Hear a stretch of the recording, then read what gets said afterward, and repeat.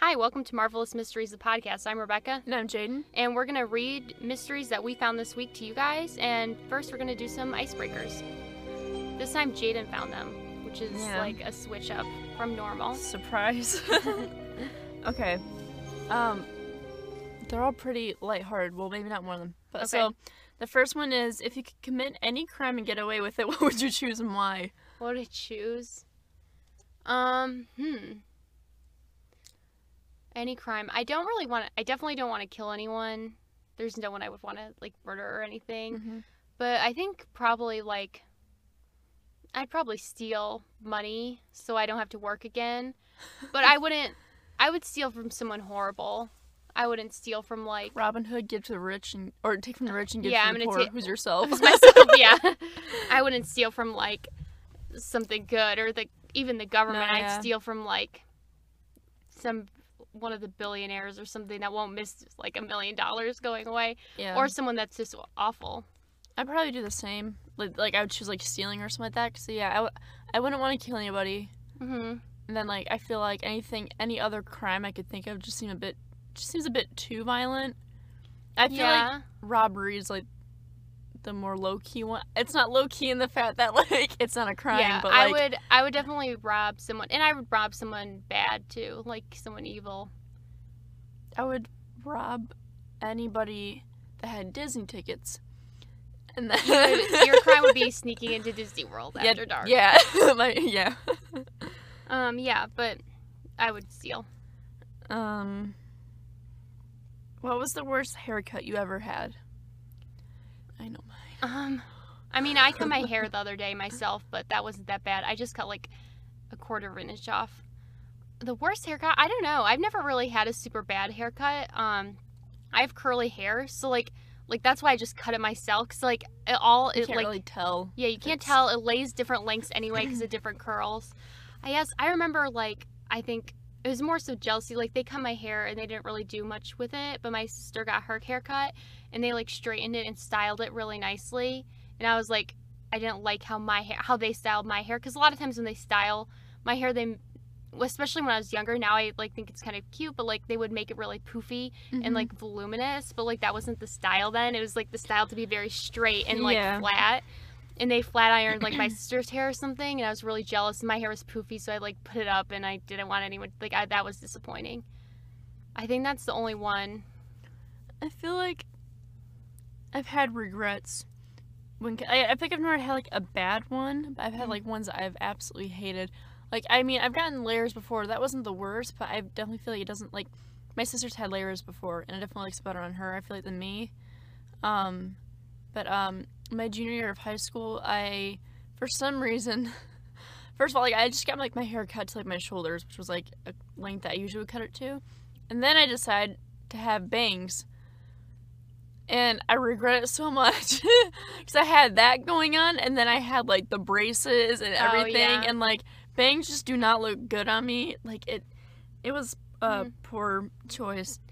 Yeah, bangs aren't good for me because of curly hair. Yeah, but I feel quite honestly, compared to other people, it's probably definitely not as bad as as I thought it was, because I was I just don't think I looked good with it. Yeah, I definitely. But I never had anything where it was because usually my mom cuts my hair. I never really had a professional ever cut my hair, and so usually I know that my mom wouldn't just be screw me over. I'm Usually, I actually go to when I get my hair cut professionally, I actually go to a student place because it's only $15. Okay. And you can't tip them because they're in school. They practice on you.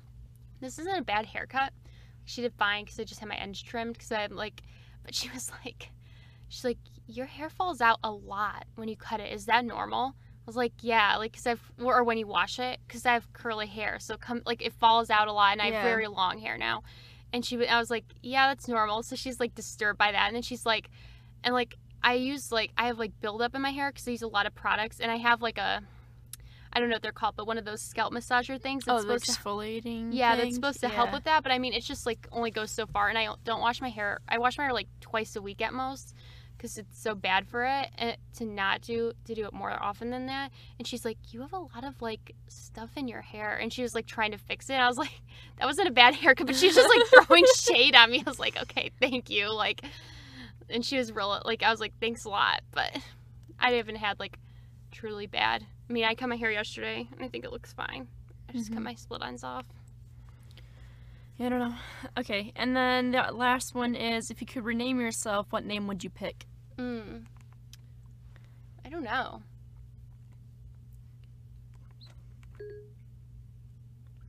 Names? I don't know. What would you rename yourself?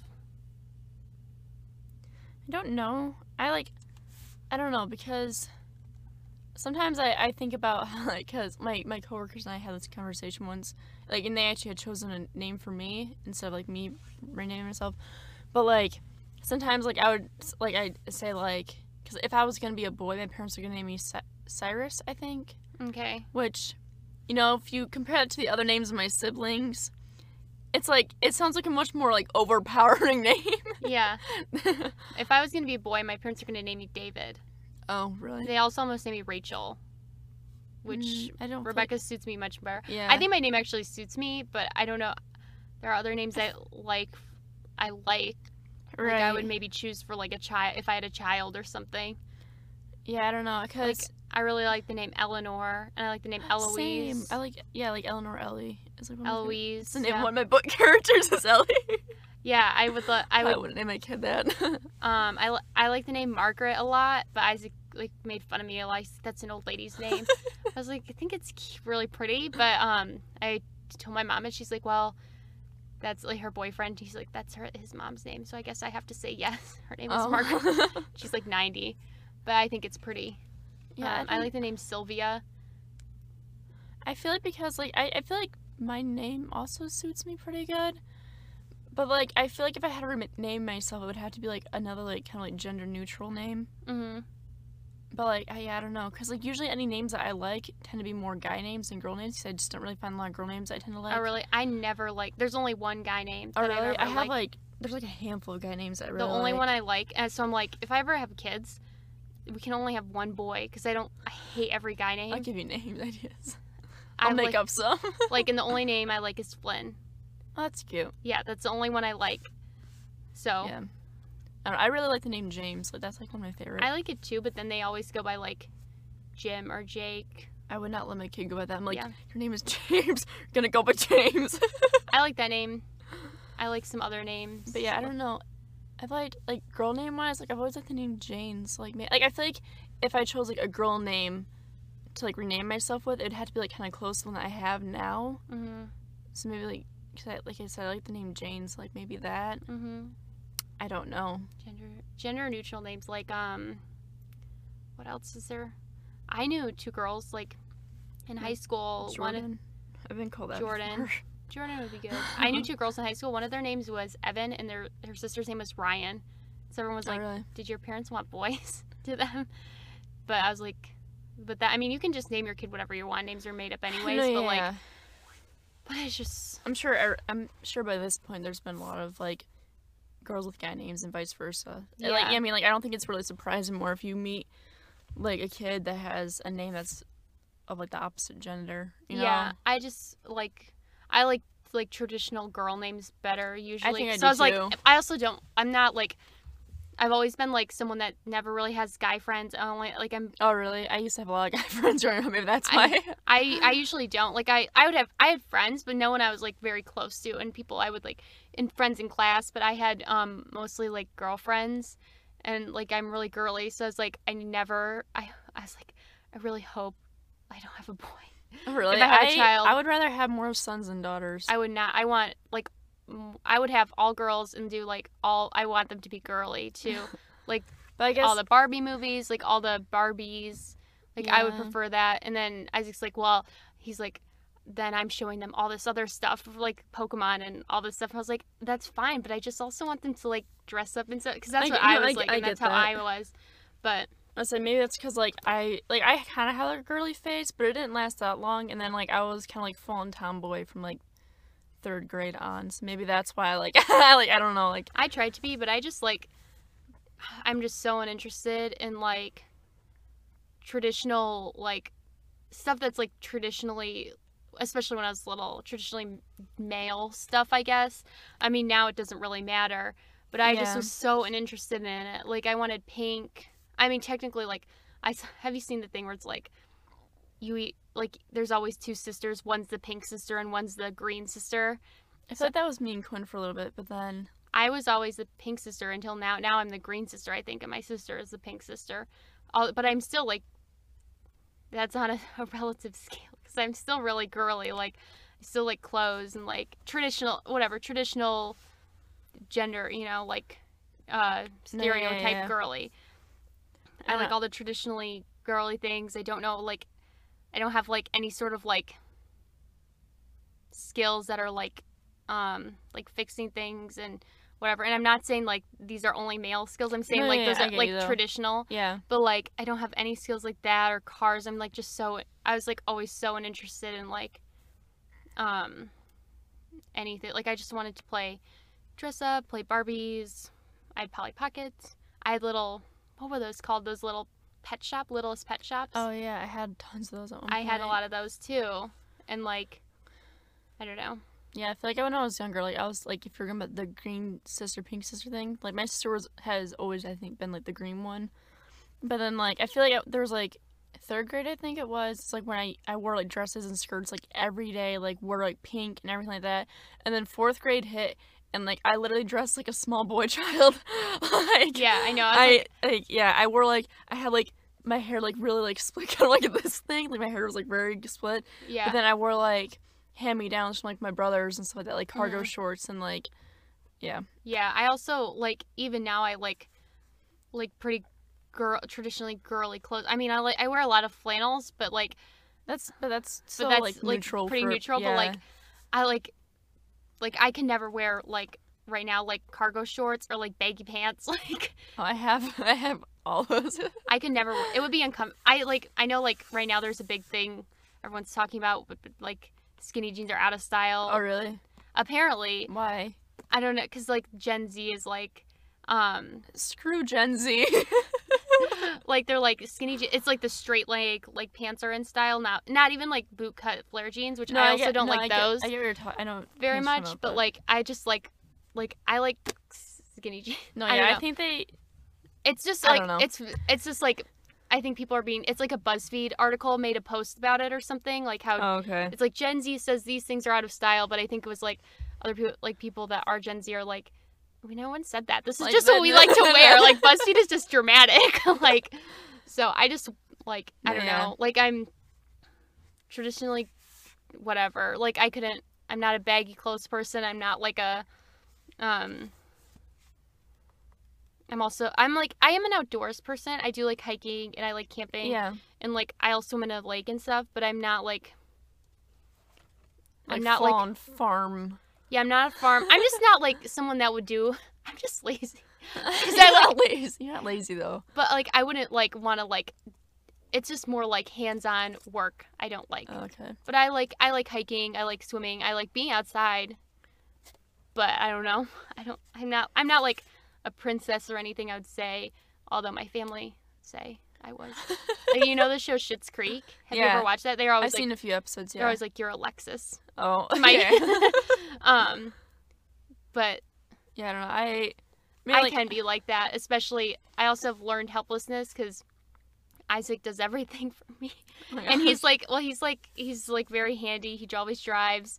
So it's like, I'm like, I don't need to know that. Like, yeah. He'll fix it for me. So like, us talking about how to push someone out of a ditch a few minutes ago. Yeah, I know. I said I won't need. I'm never gonna be alone where I'm gonna have to do that myself. So, and if I did, I'd be like, I'd call Isaac. But like, just come here. He's like, I can't. You're like, come here anyways. Yeah, like I'm a little helpless with some things. Other things I'm not. Like I'm really good at like navigating like taxes, the business world. Like I can make phone calls. I can call the cable company and do stuff like that. Like that doesn't intimidate me, but like stuff like pulling my car out, like I don't want it. I hate going to get my oil changed because it's always like I hate getting my oil changed too. I've only done it once, and my dad has done it after that. Although one time I was like, it's like the time that I went, it was so loud and I couldn't hear anything they were saying, and the guy like spoke so fast and he just like looked at me waiting for an answer, and I was like, I don't. I didn't mind. The first time I went is whatever. The second time I went, but like one time I went and I was gonna get like it's a lot more expensive, but like you can get it where you get this really nice car wash and like they fill up all your fluids and whatever. And I needed the car wash anyway, so I was like, I'll do that one. And they're like, oh, it's like $70, and I was like, oh, I thought it was 60. And he's like, it's 60 for you. And I was like, oh, thank you. So I got a discount. Oh, shoot. So that's like the only time like I've ever like I didn't even try. She was like, oh, I thought it was 60. Like I wasn't even like really trying to flirt or like oh, I thought it was 60. I was like, oh no, like it wasn't even like I was trying to get the free car wash, but he was just like, it's 60 or whatever. Like, you know, I was like, oh, thank you. I don't know. But yeah, I don't know. I mean, I'm gonna wrap this up really quickly because I have a yeah, I was gonna say, but like, because back to like the whole whatever thing we're talking about before is like the clothes and stuff. I've noticed that I have like skirts and dresses now. I would say I'm still a bit more tomboy, but I've noticed that in the winter time I dress a lot like I live in the woods, and then in the spring and summertime is usually like when I dress a bit more like, I wouldn't say preppy, but like a bit more like classy, I guess is the right term. I don't know.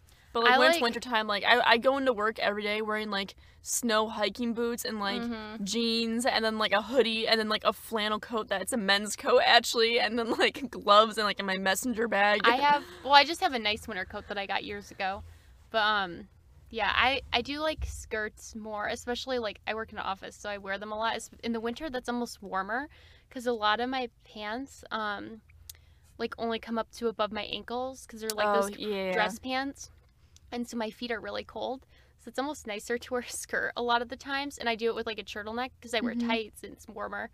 But I don't like wearing dresses in the summer there because like then I don't wear pants and then I'm really cold. And I like to like cross my legs and stuff at work, which I still would do in a dress, whatever. But like I always wear shorts under my dress. Oh, I almost never do. I don't have really shorts. I'm too paranoid. I'm like, if something happens where like the wind. Yeah, that happened to me in high school, and it was like the one time like I was just wearing like a thong, and I was like walking out and like literally flashing the school. Like I could not like I tried to get my backpack over it, and I tried to like I couldn't even get out of my car like without stuff happening because otherwise I'd just tie it and hold it. I was like, jeez. I came in and I told my friend, I was like, I may have flashed everyone. I don't know. Like.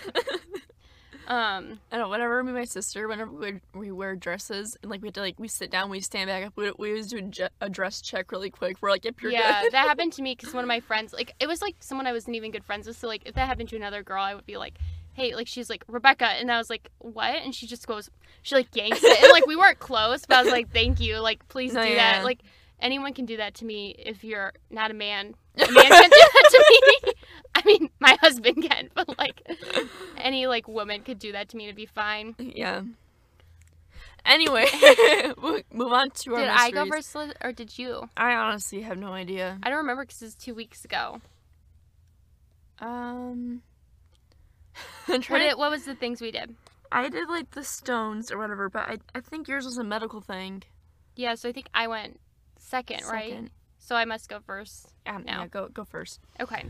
So this is interesting. There's a documentary on Netflix that's new about it, the Cecil Hotel. I watched like part of the first episode, but I just didn't watch the rest. So I don't have any information from that documentary really in here. It might be because it's just information. Yeah. But I didn't watch the whole thing. So sorry if you were looking for information from that. But I wanted to watch the whole thing. It's interesting, creepy. So the Cecil Hotel. Have you heard of this? Wait, Lydia was just telling me about this, I think. Yeah, on Wednesday. Yeah, it's like a documentary. I don't know how long it is. She's been watching it. It's a budget hotel in downtown Los Angeles, located on Main Street. It opened December 20th, 1924, has 700 rooms, and as of 2017, it's being renovated and redeveloped into a mix of hotel rooms and residential units. So the hotel was built by William Bates Hanner and Charles Dix and Robert Shops. As a destination for businesses and tourists, it costs about $1.5 million to complete. The three men invested about $2.5 million into it.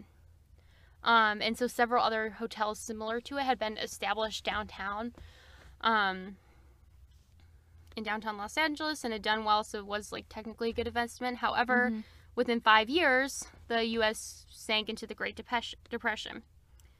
So basically, the hotel, like if you look it up online, just some background on it, it is like has tons of horrible things that have happened there. Lots of like deaths and strange things. There's a list on Wikipedia called a list of like violent and mysterious deaths at the Cecil Hotel, and there's like hundreds. Basically the hotel is around a place called Skid Row, and this itself, I would watch a documentary just on this. Or like, I didn't look up that much information, but I would love to learn more about this. So basically Skid Row is like, it's just where a lot of homeless and transient people live. And the interesting thing about it is, basically on that documentary, I don't remember the timeline exactly, but at one point, that's where like a lot of like hospitals and the government would drop off people checking out of mental hospitals, people that were homeless. Like that's the only place they're really allowed to be without getting like kicked out or something, it sounds like. And also that area is where a lot of the welfare offices are. So naturally people will like try to live near there. And at one point, the city basically tried to contain all the homeless people there. Like, which is like, I feel like I've heard like this part before. Yeah, which is like really kind of awful. They're like, you can only stay here if you're going to be homeless, which is like kind of like messed up, I think. And, basically there's a lot of crime around the area because a lot of people there have untreated mental illness, and are just like in general very desperate. So there's a lot of like stealing, petty theft, stuff like that. And there's also just people with untreated mental illness that will be violent and stuff. So it's a very dangerous area. Around 10,000 homeless people live within the 4-mile radius of the hotel. And it's not to say homeless people themselves are dangerous, but just the fact that there are so many people with untrained mental illness, and there's a lot of drugs and, you know, like addiction there. So it's just a dangerous area. Like, and so the documentary kind of highlighted that, like, a lot of people come to this hotel now because they don't really realize the reputation. They don't know what it is. A lot of people from like other countries will come and stay there because it's cheap, but it's because it's like not in the greatest area, and it's like right downtown Los Angeles. So it has this creepy reputation. Basically, you probably don't know, but like the show American Horror Story did like they do like a theme each season. They did a hotel theme, and it's kind of based on this. Okay. So the first documented suicide at the Cecil Hotel occurred January 22nd, 1927, when Percy Orman Cook shot himself in the head. The next reported death was in 1931 when W.K. Norton died in his room after taking poisonous capsules. Throughout the 1940s and 50s, a lot more suicides occurred. There's like a list, and there's like so many. I was like, well, maybe I'll just go through them all, but it's just so many to cover. And a lot of people like commit suicide, it seems like, by jumping off of the building, whatever. So it's just like really crazy. So in 2008, 2 long-term residents referred to it as the suicide, and it became a popular nickname of the hotel. So besides just the suicides there, the hotel has a history of other violent and disturbing happenings. It was a notorious rendezvous for adulterous couples, drug activity, very common for sex workers as well. So just a lot going on there. And then, so in 1946, Elizabeth Short, who is the Black Dahlia, she's rumored to have been seen drinking at... Mine's about that. You did the Black Dahlia? Yeah. That's so funny. So apparently she's been rumored to be seen drinking at the Cecil Hotel a few days before she was murdered. So... What a segue. Wow. We on the same brain waves. In 1964, a retired telemarketer named Pigeon Goldie, that was her nickname, Osgold, who had been a well-known, well-liked long-term resident of the hotel, was found dead in her room. She had been raped, stabbed, beaten, and her room had been ransacked. Jacques Ellinger, I don't know, I'm sorry, was charged with the murder, but he was later cleared, and so her murder has just never been solved.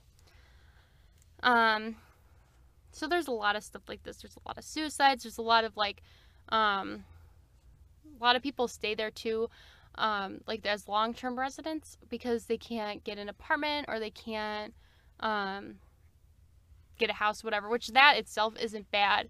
But I think it's a lot of the people like with untreated mental illness and stuff that are staying there. So in the 1980s, it may have been the residence of serial killer Richard Ramirez, the Night Stalker. He was a regular presence on Skid Row, according to the hotel clerk. She claimed that she spoke to him. He's rumored to have stayed at the Cecil Hotel for a few weeks, and he might have like stayed there while he was doing his killing spree. Another serial killer, Jack Unterweger, stayed at the Cecil in 1991, possibly to copy Richard Ramirez. And while he was there, he strangled at least 3 sex workers. Wow. So the documentary mostly covers this Elisa Lam. So I did a little bit more about her, but I mean, she's just like one of the examples. So she was a student from Canada visiting California. She was originally on the 5th floor.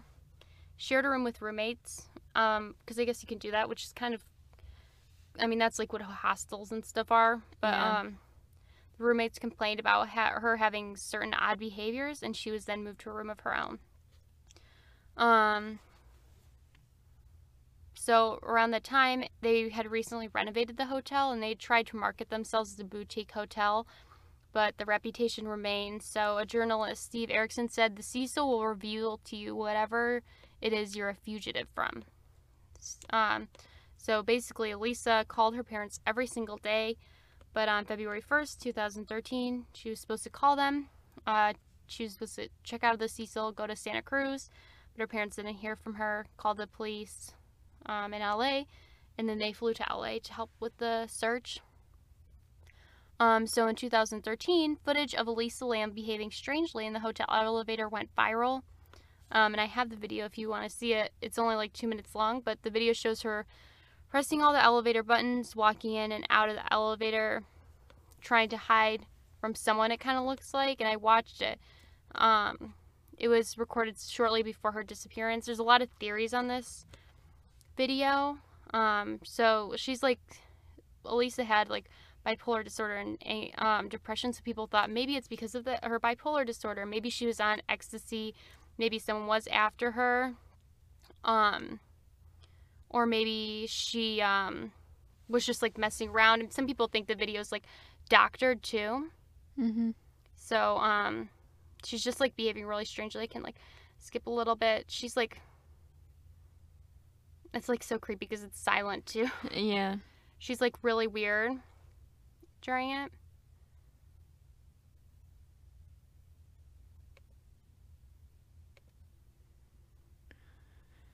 So this is just like her in the elevator before she, like, nothing actually happens. She's just like being very strange. So it's like, see, like people might think she's on drugs or whatever, or someone's like after her. So this is like not really, this is the weirdest, like the elevator door's just not closing. I know, that's the thing too. They just don't close ever. It's like, dang, these elevators are nice. The ones like I'm used to like close so quick. And she starts doing this like strange thing with her hands. She's like trying to like feel for someone, looks like. I know, it's very strange. Or she's talking maybe? I don't know, it's hard to tell because there's no sound, right? So you Yeah. can't tell if she's like... And I think this is like the viral footage, so I just kind of skipped through it. You can watch the whole thing if you really want to, but yeah, so she's like, there's a lot of theories. They think that maybe it was doctored, maybe it's fake, whatever. And it went viral, so eventually her naked body was discovered in the water supply cistern on the hotel's roof after people complained of odd tasting water and low pressure. And also, like, it's kind of horrible, like, on Google reviews, people are like, the hotel was great, but the water tasted really weird. Like, to be, like, creepy and Yeah. like rude. And then other people are like, just stop with that. Like, Yeah. I was like reading, like, so I was like wondering if anyone said anything. And people are like, I've like stopped by the outside. And the hotel's also been closed down for 3-4 years now. Okay. People are like, I've stopped by the outside. It's definitely creepy and stuff. But, so they found her. She was naked, but all her clothes were like next to her in the water thing. Mhm. There's no evidence of physical trauma, sexual assault, or suicide. Toxicology showed traces of prescription medication and non-prescription drugs such as ibuprofen. Very small amount of alcohol was found in her system. It was like 0.02%, which is like not very much. And I mean, she was of age and everything, I'm pretty sure. But no like recreational drugs. They have noted that the concentration of her medication indicated that she was like under medicating her like prescribed medication, or she was like stopped taking it recently. So how she got into the cistern remains a mystery.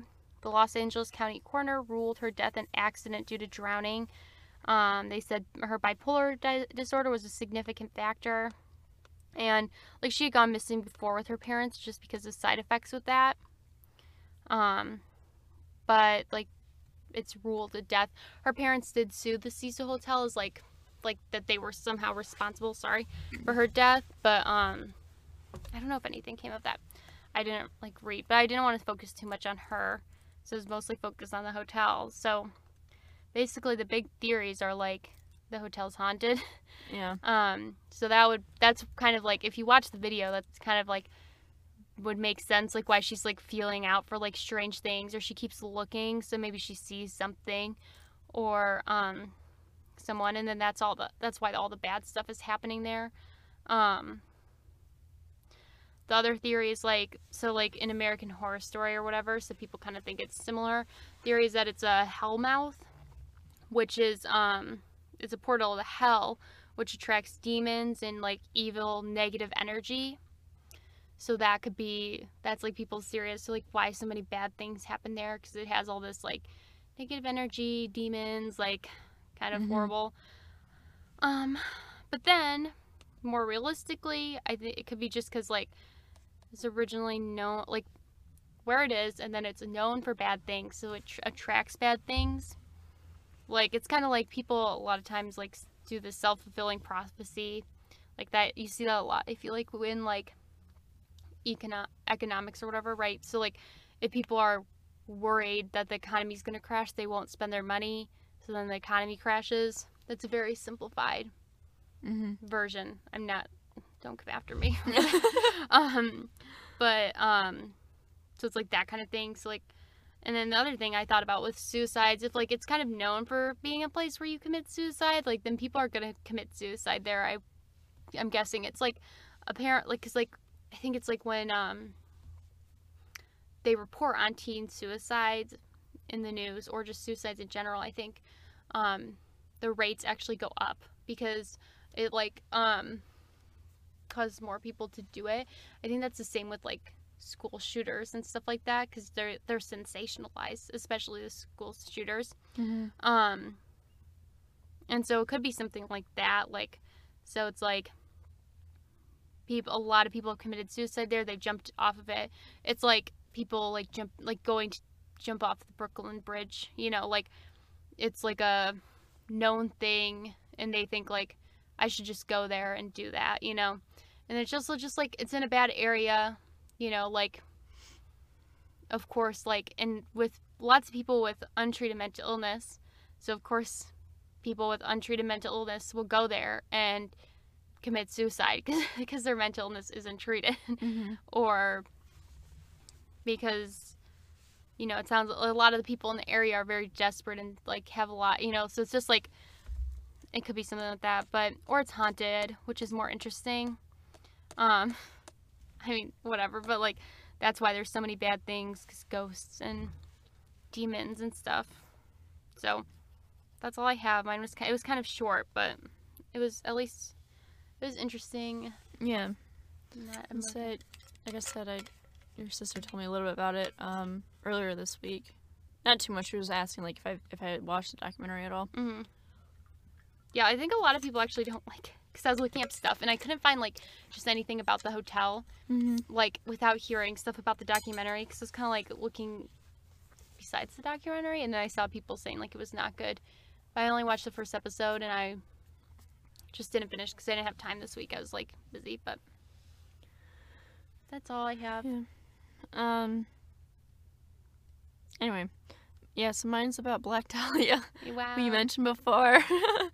So yeah, so her name was Elizabeth Short, and she became known as a Black Dahlia. She was murdered in Leimert, I think that's how you say it, Leimert Park, neighborhood of Los Angeles, California. She was an aspiring actress. There are no known acting credits or jobs during her time in Los Angeles.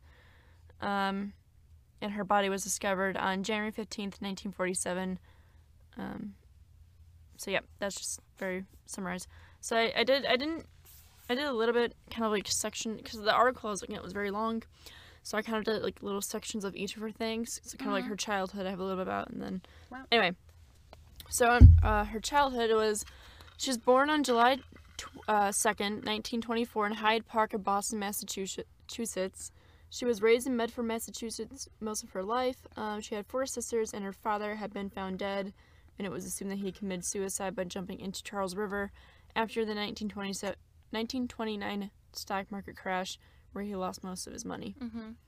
And then after that had happened, her mother became a bookkeeper in order to support herself and her 5 daughters. And then years later, they found that Elizabeth's father was actually not dead, and he faked his death because he like wrote them a note like apologizing for what he had done. But he had faked his death in order to start a new life. Yeah, this is all very simplified. First of all, her childhood, like I summarized a lot of it. She relocated when she was 18 to go and live with her father, but eventually arguments led to her moving out. She was going to be engaged to Major Matthew Michael Gordon Jr., a decorated Army Air Force officer, but he later died in a crash on August 10th, 1946, less than a week before the surrender of Japan ended the war. And then she moved to Los Angeles in July of 1946 to visit Army Air Force Lieutenant Joseph Gordon Fickling, and she worked as a waitress in California mostly up until her death. Okay. That's a little bit about that. So the murder, happened on January 9th, 1947. She returned to her home in Los Angeles after a trip to San Diego with Robert Manley, who was a married salesman she had been dating.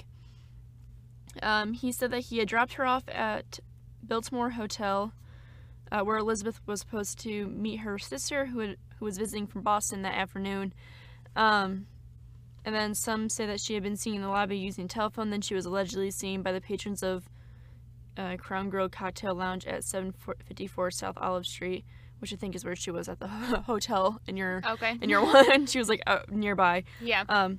So on the morning of January 15th, 1847, her naked body was found severed in 2 pieces on a vacant lot on the west side of South Norton Avenue between Coliseum Street and West 39th Street in Leimert Park.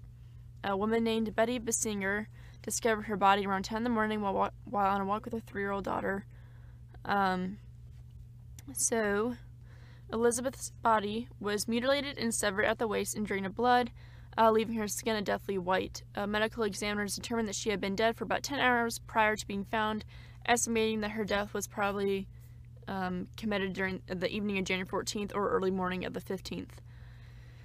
The body had been washed by the killer, and her face had been slashed from the corners of her mouth to her ears. She had several cuts on her thigh and breasts, where portions of her flesh had been sliced away. The lower half of her body was a foot away from the upper, and her intestines had been tucked neatly beneath her bottom half. The corpse was posed with her hands above her head, her elbows bent at right angles, and her legs spread apart. So near the scene, they had found a heel print on the ground by tire tracks in a cement sack with watery blood. There were ligature marks on her ankles, wrists, and neck, and superficial lacerations on the right forearm, left upper arm, and the lower left side of her chest. The lower half of her body was removed by transecting the lumbar spine between the second and third lumbar vertebrae, severing the intestine at the duodenum. So then her fingerprints were sent to the FBI in order to identify her, and that was later used to notify her family. Due to the clothing she wore when she was killed, which was a tight skirt and a sheer blouse, the media nicknamed her the Black Dahlia and described her as an adventurous who prowled Hollywood Boulevard. Because a lot of people thought that she was, you know, Okay. a little bit of a, what's the word I'm looking for?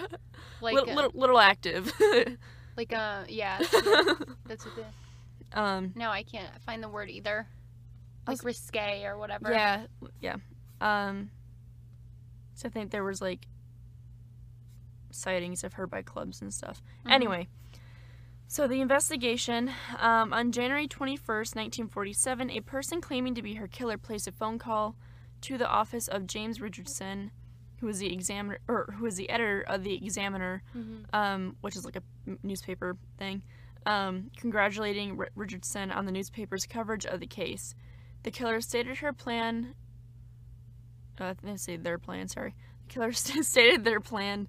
That they plan on eventually turning himself in, but not before allowing the police to pursue him further. On the 24th, a manila envelope was discovered by a postal service worker. The envelope had been addressed to Los Angeles Examiner and other Los Angeles papers with words that had been cut out and pasted from newspaper clippings. The envelope also contained some of the victim's belongings, such as her birth certificate, business cards, photographs, names written on the pieces of paper, and an address book with the name of Mark Hansen embossed on the cover. The packet had been cleaned with gasoline, though partial prints were lifted and sent in for testing, but the prints were compromised in transit and therefore useless. The day the package was received, a handbag and a black suede shoe were reported to have been seen on top of a garbage can in an alley about 2 miles from where Elizabeth's body was discovered. Okay. But both the handbag and the shoe were wiped clean with gasoline and destroyed any fingerprints.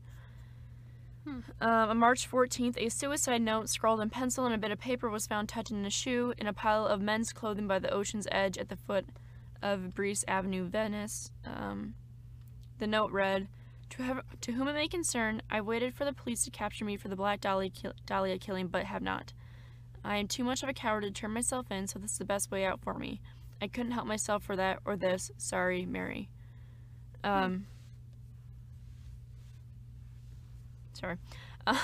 This pile of clothing was first seen by a beach caretaker who reported the discovery to John Dillon, lifeguard captain. Dillon immediately notified Captain L.E. Christensen of West Los Angeles Police Station. The clothes included a coat and trousers of blue herringbone tweed, a brown and white t-shirt, white jockey shorts, tan socks, and a tan moccasin leisure shoes, size about 8. The clothes gave no clue about the identity of their owner. Police quickly deemed that Mark Hansen, the owner of the address book found in the packet, was a suspect. Hansen was a wealthy local nightclub and theater owner and an acquaintance at whose home Elizabeth had stayed with friends, and according to some sources, he also confirmed that the purse and the shoe discovered in the alley were in fact Elizabeth's.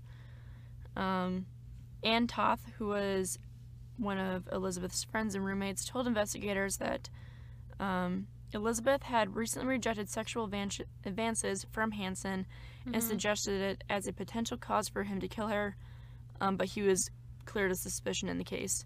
Okay. In addition to Hansen, the Los Angeles Police Department interviewed over 150 men in the ensuing weeks whom they believed to be potential suspects.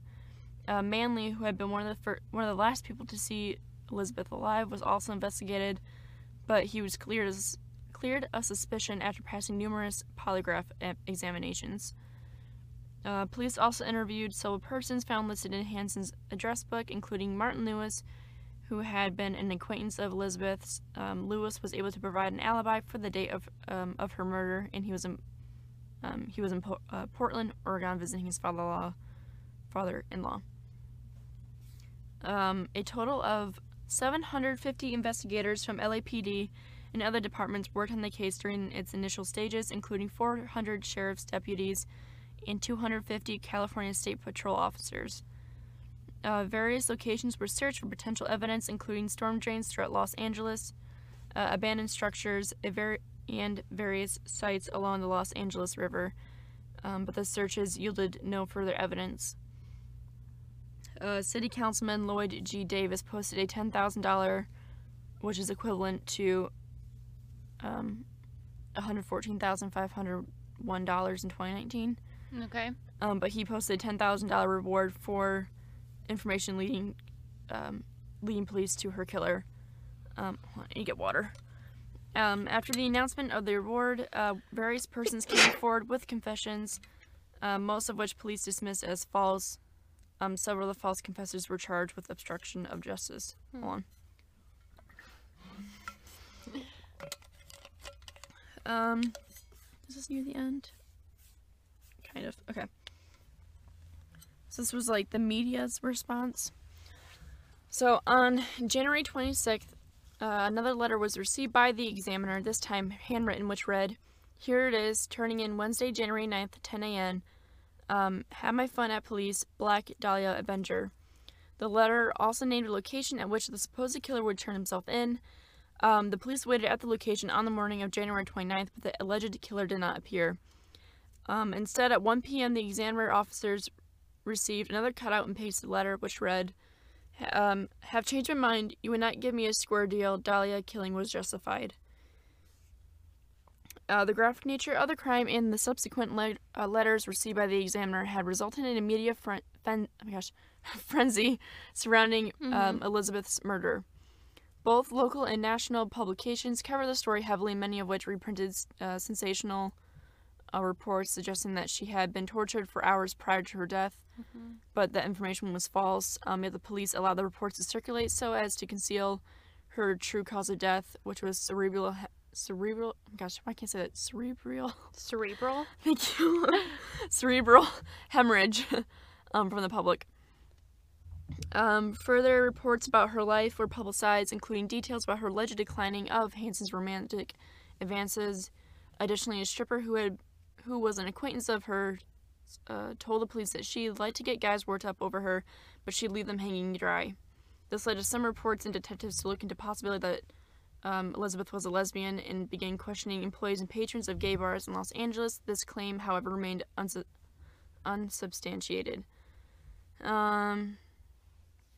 The Herald Express also received several letters from the supposed killer, again made with cut and pasted clippings, one which read, "I will give up on Dahlia killing if I get 10 years. Don't try to find me." On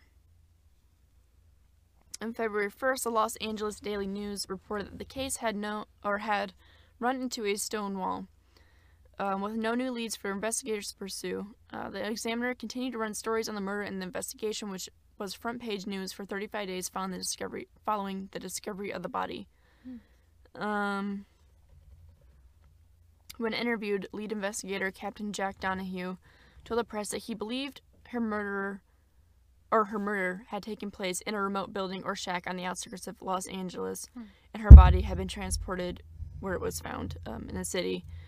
And based on the precise cuts and dissection of her corpse, the LAPD looked into the possibility that the murderer may have been a surgeon, doctor, or someone with medical knowledge.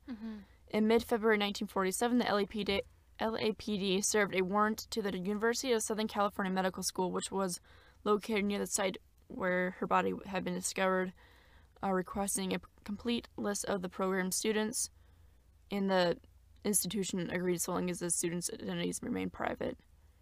But everything, like once they went through all the background checks of the students, nothing came up. Okay. So the grand jury, kind of the aftermath, was by the spring of 1947, Elizabeth's murder had become a cold case with few new leads. Sergeant Finis Brown, one of the lead detectives on the case, blamed the press for compromising the investigation through reporters' probing of details and unverified reporting. In September 1949, a grand jury convened. It's getting late. Yeah. The grand jury convened to discuss inadequacies in the LAPD's homicide unit based on their failure to solve numerous murders in the past several years. and in the aftermath of the grand jury, further investigation was done on Elizabeth's past, which also interviewed people who knew her in Texas and New Orleans. However, the interviews led to nowhere. So the last little bit is about like suspects and confessions, and then like one of the theories. I didn't look through all the theories because there were quite a few, but I just have like a little portion from one. Anyway, so because of her murder, it had spurred a large number of confessions over the years, many of which became or were deemed false. During the initial investigation into her murder, police received a total of 60 confessions, most made by men. Since that time, over 500 people have confessed to the crime, some of whom had not even been born at the time of her death. Which... That's funny. I don't know either. I don't know why people confess to crimes they don't commit. I don't know either. I mean, I know there's like the confession killer where that guy confessed like hundreds of like killings. Oh, really? Yeah, but because he liked the attention. So I know it's just that, but like... Still. Yeah. Yeah. Sergeant John P. St. John, a detective who worked the case until his retirement, stated, "It's amazing how many people offer up a relative as the killer." So in 2003, Ralph Asdell, one of the original detectives on the case, told the Times that he believed he had interviewed Short's killer, a man who had been seen with his sedan parked near the vacant lot where her body was discovered in the early morning hours of January 15th, 1947. A neighbor driving by that day stopped to dispose a bag of lawn clippings in the vacant lot when he saw a parked sedan, allegedly with its right rear door open. The driver of the sedan was standing in the lot. His arrival apparently startled the owner of the sedan, who approached his car and peered into the window before returning to the sedan and driving away. The owner of the sedan was followed to a local restaurant where he worked, but was ultimately cleared of suspicion. Suspects remaining under discussion by various authors and experts include a doctor named Walter Walter Bailey, proposed by the former Times copy editor Larry Harness. Oh my gosh. I'm just gonna call him Larry. Okay. No last name. He was a Time publisher, and then there's also a publisher from the Times, who biographer Donald Wolfe claimed impregnated Short, and there were some others too. I'm not gonna go through the whole names because there's a lot of names. I think that's in American Horror Story. She's in Is that it? too. I think that's the theory. I think because in this there's like the murder houses the first season. Yeah. There's like a doctor that performs like secret abortions for women, and I think she goes there, and I can't remember if he kills her or not, but I think he does in the show maybe. Okay. I don't remember. Yeah. But I think that's a theory. It's been a long time since I watched that. Sorry. Very good. Police came to consider George Hodel Jr. a suspect after the 1947 murder of Elizabeth Short. He was never formally charged with the crime and came to wider attention as a suspect after his death, when he was accused by his son, Los Angeles homicide detective Steve Hodel, of killing Short and committing several additional murders. Prior to the Dahlia case, he was also a suspect in the death of his secretary, Ruth Spalding, but was not charged, and was accused of raping his own daughter, Tamar, but acquitted. He fled the country several times and spent 1950 to 1990 in the Philippines. So this last little bit is just the theories. Like I said, I just kept the one to kind of give an idea, but like I said, there are others.